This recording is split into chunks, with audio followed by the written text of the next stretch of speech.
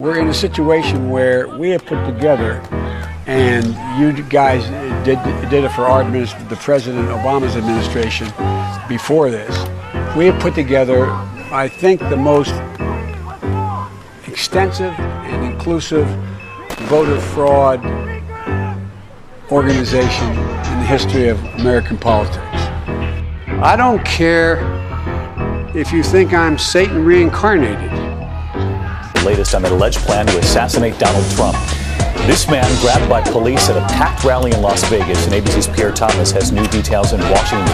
Weighing up the mood of conservative America in a gun show in West Virginia. Among the rifle racks and ammunition, there's anger and dark talk of looming conflict. After Senator Rand Paul was allegedly assaulted at his home in Boston. We are witnessing a radicalization of libertarians all across the country. Dear viewers, we have just received word that Libertarian Death Squad are taking over the land.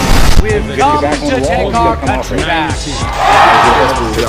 He also worries its civil war could be on the way back. Coronavirus. There are fears a rapidly spreading virus has reached Australia. He's not the only one. Robert Brown sells vintage guns from the 19th century. Somebody's got to do something about Antifa. Her son, 19-year-old Horace Lorenzo Anderson, was shot and killed inside the then cop-free zone that persisted for weeks on Capitol Hill. Over of Afghanistan now inevitable? No, it is not. It's taken just 4 weeks for that statement to be proved so spectacularly and alarmingly wrong. Reality, thousands of miles away, is now on him. China is urging its citizens not to travel abroad as it struggles to contain the virus. We will be standing up Christmas Island as a quarantine. Go, Brandon, I agree. Hey, by the way, China are now banned from entering the country. Christmas ornaments, drywall. Declared that the coronavirus Name presents three a public things health that don't emergency. hang themselves. That's what the American people think. So what message do the rest of us take from what's happened over the past 3 weeks? It's very simple. The message is force is more effective than voting. Elections change nothing. Rioting, by contrast, makes you rich and powerful. When you riot, prosecutors will ignore the law on your behalf. Corporations will send you millions. Politicians will kneel down before you. It works. Violence works. Welcome to Inside Four Walls with your host James Madison. Please enjoy the show.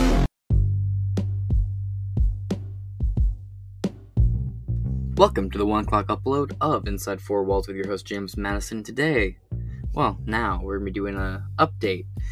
New developments in the Elon Musk versus Twitter storyline, and it's getting more and more spicy, honestly. Everything they've thrown at him, he has had a counter for. And that doesn't change. This is something he seems to have been planning for a very long time. Everything Twitter has done to counter him has failed. We'll be going into what is the poison pill and the latest with Elon Musk involving $46.5 billion financing for Twitter's bid. That being said, without any further ado, let's get right into it. Let's go back and touch on what was the poison pill. And both of these articles will be coming from Forbes, because Forbes is really the name in the game when it comes to businesses and finances and seeing how they're doing. Article: Does Twitter's poison pill adoption really matter? By Amitash. I'm not going to get your name right. Pure Nanadam. Article will be in the description. Good luck.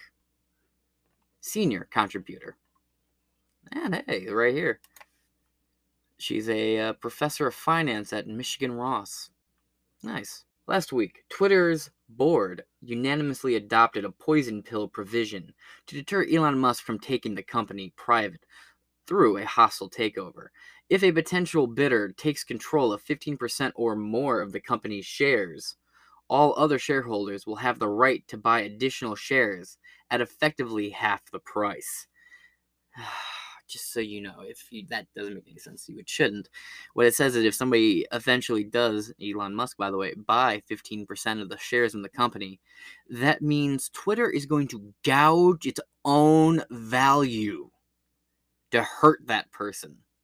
to deter any hostile takeovers. It will hurt its own market value. That is the equivalent of saying, well, I don't want them to have this toy that I'm playing with, so what I'm going to do instead is break it.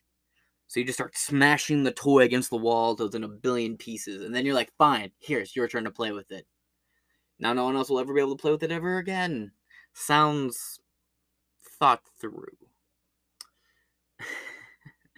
All other shareholders will have the right to buy additional shares at effectively half the price. Let's do a brief catch up. So Elon Musk bought 14% of the company and was like, I'm going to start making some suggestions here. And they're like, sure. You know what? You come on the board.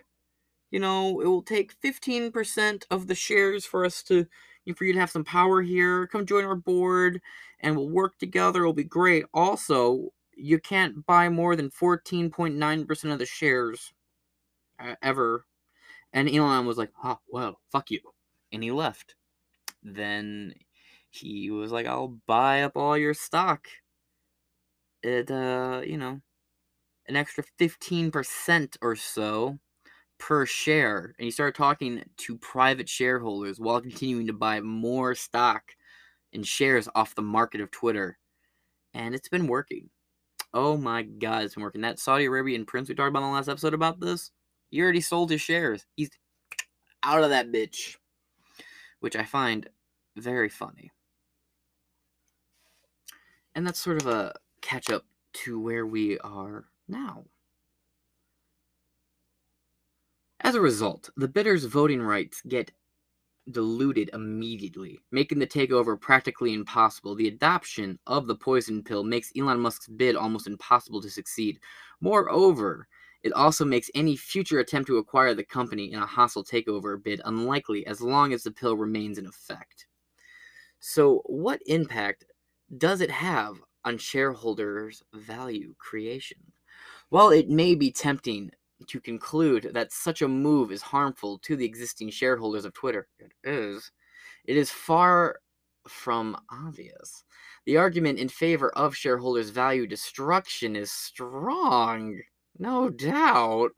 The poison pill provision protects the managers from market decline, since they cannot be fired via hostile takeover even if they make decisions that are not in the best interest of the shareholders. The academic literature is filled with evidence of how entrenched managers destroy firm value. Microsoft's bid for Yahoo in 2008 is a well-known example of how these provisions help companies fend off the bidders. While there were several other factors behind the failure of that deal, Yahoo's poison pill provision certainly played a role in making Microsoft bids toothless. The deal never happened, and the rest is history. Now, here's the thing, though. I'm pretty certain with the adoption of a poison pill, and it does affect shareholders' values, they can still sue the company for acting not in the best interest of them. Because one of the things that would happen if Elon Musk became a board member is anything he did that affected the stock value could get him sued for hurting the finances of the shareholders and not acting in their best interest. That's a real thing, by the way. It makes sense. Don't get me wrong, but that was their idea. Well, if Elon does do it, we can have him sued to shit amounts of money. And that's what they thought was going to happen. Then he said, no, fuck your board. I'm going to keep doing what I'm doing. And we'll get into just the fucking joy coming with that one. But the adoption of the poison pill also has a bright side. It gives the incumbent managers a tool to bargain hard with the potential bidders for a higher price. It gives the managers time to search for a better deal for the shareholders by preventing acquisitions driven by short-term motives and idiosyncratic considerations. For example, in 2010, Airgus Incorporated successfully thwarted a hostile takeover bid by Air Products, NYSE APD, that's its stock name, using poison pills. 5 years later, the management of Airgas sold the company to Air Liquide ALFR at double price by offering Air product. Whether the management uses the poison pill for the benefit of the shareholders or to entrench themselves ultimately depends on the board. The responsibility for striking a good deal lies with the board. You'll notice it says that the responsibility. The board is to act in the best interest of the shareholder, hence why they can be sued for not doing their fucking job right. Further, the mere adoption of the pill makes no difference for most practical purposes. Twitter already had a latent poison pill before the board formally adopted it last week. In fact, most publicly traded U.S. companies can adopt this potent anti-takeover provision at short notice simply by a majority vote of their board members. So they all have a, quote, latent poison pill, end quote. And as we saw in Twitter's case, all the company needed to do was get the board's approval. Institutional investors know this, and the acquirer must anticipate it. Therefore, the formal adoption of the pill should only make a minor difference. But again, the real governance issue lies with the board. Are they adopting the pill to entrench the company's managers, or are they doing it to find a better deal for the shareholders? Going by Jack Dorsey's recent and past statements, Twitter's board has some work to do to inspire confidence among its shareholders base. If Jack Dorsey departs from the company's board, the board collectively has a very small shareholding in the company. And I have this weird feeling that Jack Dorsey and Elon Musk are somewhat on the same page with each other. I might be wrong. It sounds crazy, but we'll see if I'm right down the road. And if I am, I'll be having a big old fuck you out of the right moment. If Dorsey departs from the company's board, the board collectively has a very small shareholding in the company. Elon Musk points out that the board's economic interests are not aligned with those of the shareholders, and he has a point there. But only time will tell whether Twitter's board acted in the shareholders' best interest or not. I'm going to lean towards not. But one thing is clear. In this whole deal, investors should focus on the company's board and not on whether it adopts some anti-takeover provision like a poison pill. The adoption of the poison pill is just a sideshow. And that is the end of the first article we'll be reading from Forbes. Again, by Amniyatash Piranananadam. And link will be in the description. Feel free to go read that at your leisure. We now will move on directly to the next article. Elon Musk has secured the $46.5 billion in financing for Twitter's bid. Considers tender offer by Abram Brown. A name I can read. Published April 21st, 2022. Elon Musk says he secured the $46.5 billion in financing for his Twitter bid, an important disclosure seemingly meant to ease concerns about his commitment to the idea. By the way, as we go on, we're going to realize none of this is just happening out quinky-dink. This was all designed. Elon had a plan for everything, apparently. You can start calling him Elon Jones predicting this shit. His bid for Twitter, an important disclosure seemingly meant to ease concerns about his commitment to the idea. Over $20 billion would come from varying loans from Morgan Stanley, according to a new SEC filing. By the way, that was filed on 4/20. Just remember that. 4/20 is when he signed it. Another $21 billion will come from equity financing. Musk has not yet made a formal tender offer for Twitter, but it may come soon now that Musk has given more details about how he'd finance a deal. While Musk possesses a fortune worth more than $260 billion, not to mention SpaceX is a $1 trillion company, nearly all of it is tied up in Tesla stock and other illiquid assets. He'll need to borrow money, as well as possibly sell Tesla shares to make the deal work. Musk says he has not heard from the Twitter board since going public with his 54.20. You'll notice there's 420 in that price as well. His $54.20 a share proposal last week. While Musk has hired Morgan Stanley to advise him, Twitter has retained Goldman Sachs and JP Morgan because they are clearly entrenched with Wall Street. The SEC filing notably leaves out anyone but Musk.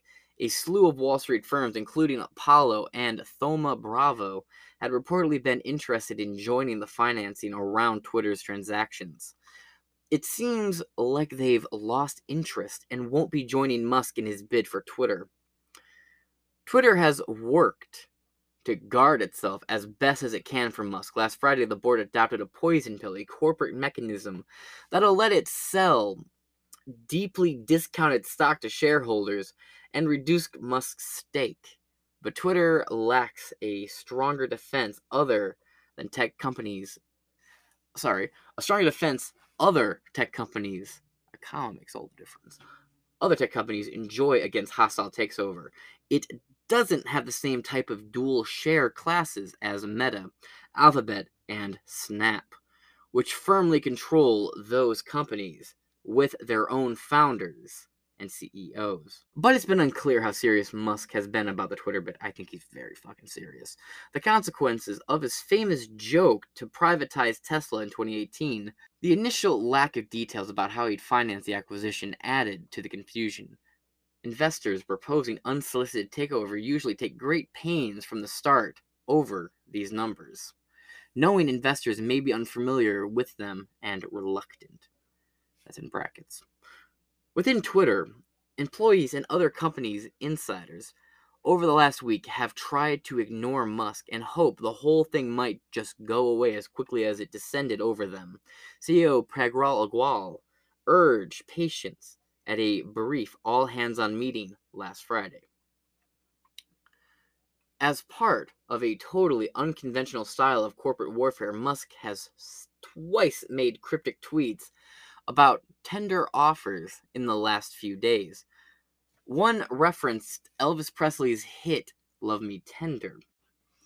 The other, F. Scott Fitzgerald novel Tender is the Night. Combined, they received more than 500,000 likes, a sign of Musk's immense following on Twitter of 82 million, as well as his ability to win over public support for his ideas.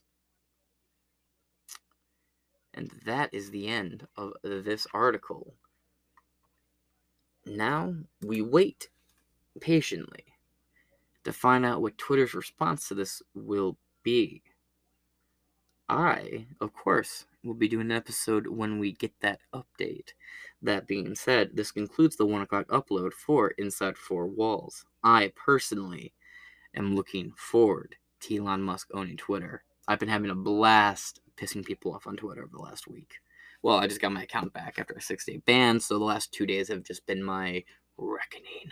But that being said, you can follow me on Twitter at Inside FOR Walls, all one, or what's it, the at symbol, Inside FOR Walls. Follow my antics over there, spreading all sorts of ANCAP goodness. That being said, I'll talk to you guys later. Dose. America is brought to you by Pfizer. CBS Health Watch sponsored by Pfizer. Anderson Cooper 360. Brought to you by Pfizer. ABC News Nightline. Brought to you by Pfizer. Making a difference. Brought to you by Pfizer. CNN Tonight. Brought to you by Pfizer. Early Start. Brought to you by Pfizer. Friday night on Aaron Burnett Out Front. Brought to you by Pfizer. This Week with George Stephanopoulos is brought to you by Pfizer. This weather report brought to you by Pfizer. Today's countdown to the royal wedding is brought to you by Pfizer. And now a CBS Sports Update brought to you by Pfizer. Meet the Press Data Download brought to you by Pfizer. This portion of CBS This Morning sponsored by Pfizer. On how to find the hidden sugars in the American family diet, sponsored by Pfizer.